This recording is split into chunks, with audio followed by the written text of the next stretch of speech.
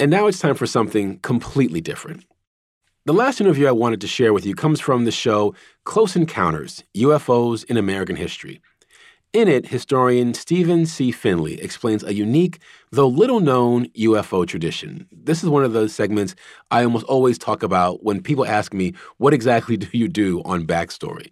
Now, I love this segment because it's a great example of how Black knowledge and Black futurism represent an important and little-known expression of sci-fi culture in post-World War II America.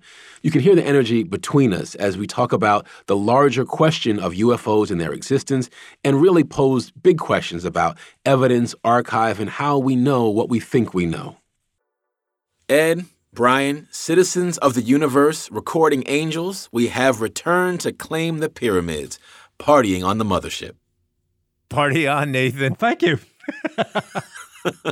Those are actually the lyrics from a 1975 Parliament concept album, Mothership Connection. And according to our next guest, it had some heavenly inspiration. George Clinton said that he and Bootsy Collins were on the way from a concert when they encountered what he describes as a UFO. This is Louisiana State University scholar Stephen Finley. When they were brought back to themselves, it was several hours later, right? And their watches weren't working, right? They were stuck a few hours early. And knowing that he and Bootsy Collins are musicians, George Clinton is really clear to note that they were not drinking and they were not under the influence of substances, right? And he's really clear about that because he's serious about this and he wants to be taken seriously. Clinton isn't the only famous Black musician to describe this kind of experience. Charlemagne the God, prodigy, and poet and jazz musician Sun Ra claim to have had close encounters as well.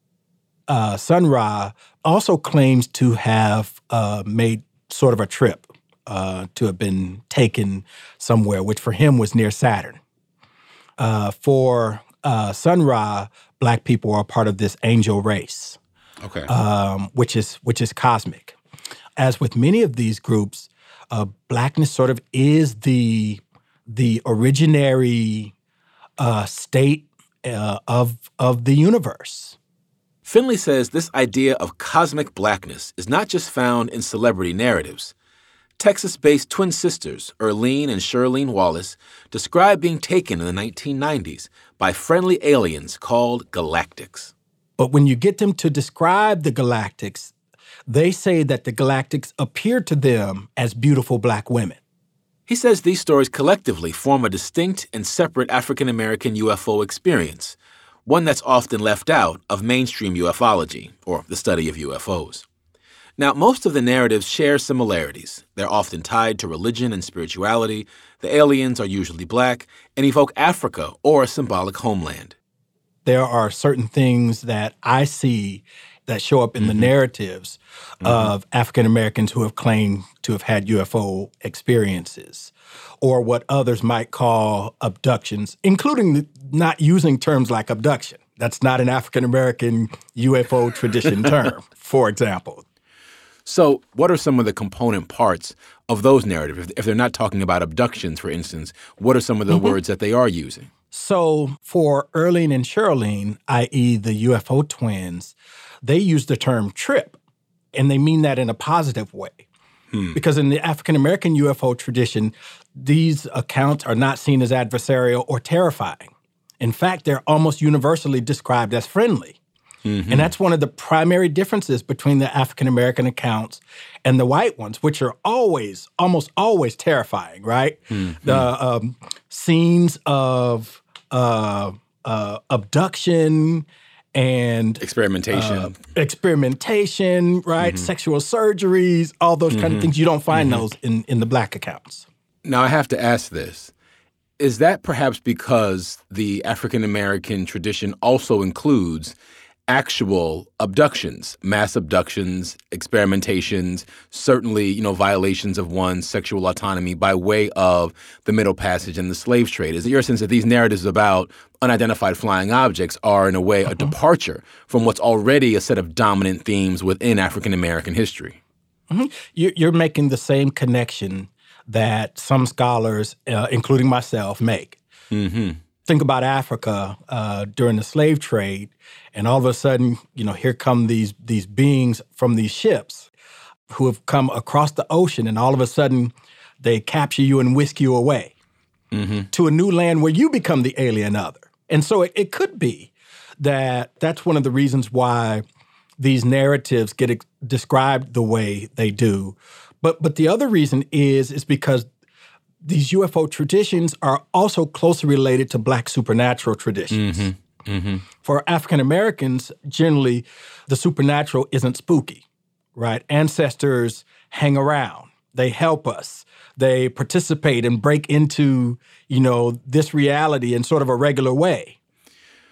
So it's possible then that what you have are a set of ideas about paranormal activity that African Americans, that African descended peoples, certainly different peoples on the continent itself, already have a language for describing. And that by the time you get to the 20th century, the language about UFOs becomes part of that tradition. Is that what you're suggesting? Well, yeah, that's part of what I'm suggesting. I mean, this is how traditionally African Americans and Africans engage the world. I mean, the supernatural isn't something so wholly other and spooky. It's a part of the sort of natural metaphysics. I mean, it is part of the real world, right? And so there's not this, again, to use the term wholly other, that the supernatural is this realm that's so distinctly different from this one. It's all part of the world in which we live. Well, give me an example of an early account of an African-American encounter with a UFO. Well, what I'll give you is what I think is the most famous one. So the Nation of Islam starts around 1930. It's unclear that they're talking about UFOs that early, but by the early 1950s, they clearly are. One of the ways then that UFOs show up in one of the present iterations of the Nation of Islam under Minister Louis Farrakhan is that on September 17th, 1985, he claims to have been taken into what he calls the mother wheel. It's an unidentified flying object. And those are his words. This vehicle came down, and there were 3 lights from it, and took him into that particular vehicle, where he says he encountered his former leader, Elijah Muhammad, inside the craft. And so that account is really important for the Nation of Islam. One cannot properly understand the Nation of Islam without giving serious theoretical attention to the role that UFOs play in the religion. And part of the power of these narratives is that they're actually based in religious texts and holy texts, correct? That it's not just about science fiction literature or even, Cold War era science fiction television, but that there's actually a biblical basis for many of these narratives that African Americans are sharing. There is, but I also think it's all of that. I also do think that it's science fiction, it's biblical texts, and then I would say that they're either used to sort of inaugurate what I call a sense of transcendent Blackness or to deconstruct notions of race. Right. Now, this is really an important point because so much of what in the mainstream society gives Blackness meaning is, of course, people of African descent encounter with the institution of slavery, with Jim Crow, with different forms of racism, right? There's a relationship between the way that African Americans form their identities as human beings and as communities and the realities of discrimination. And by using the phrase transcendent Blackness, you're actually talking about a kind of Blackness that derives its meaning outside of the parameters of white racism. Is that correct? You got it. I mean, I don't even have to explain it. You've clearly said it. And so it seems to me that part of why that's so significant is because the world is seen as so completely and almost totalizingly anti-Black, that the structures here cannot support anything but anti-Blackness.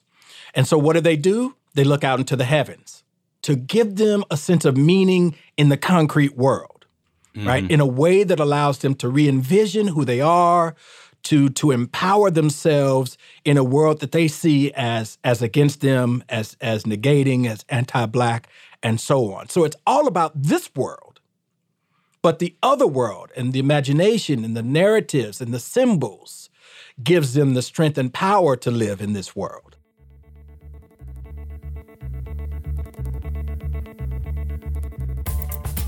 Stephen C. Finley is a religious scholar in African and African American studies at Louisiana State University.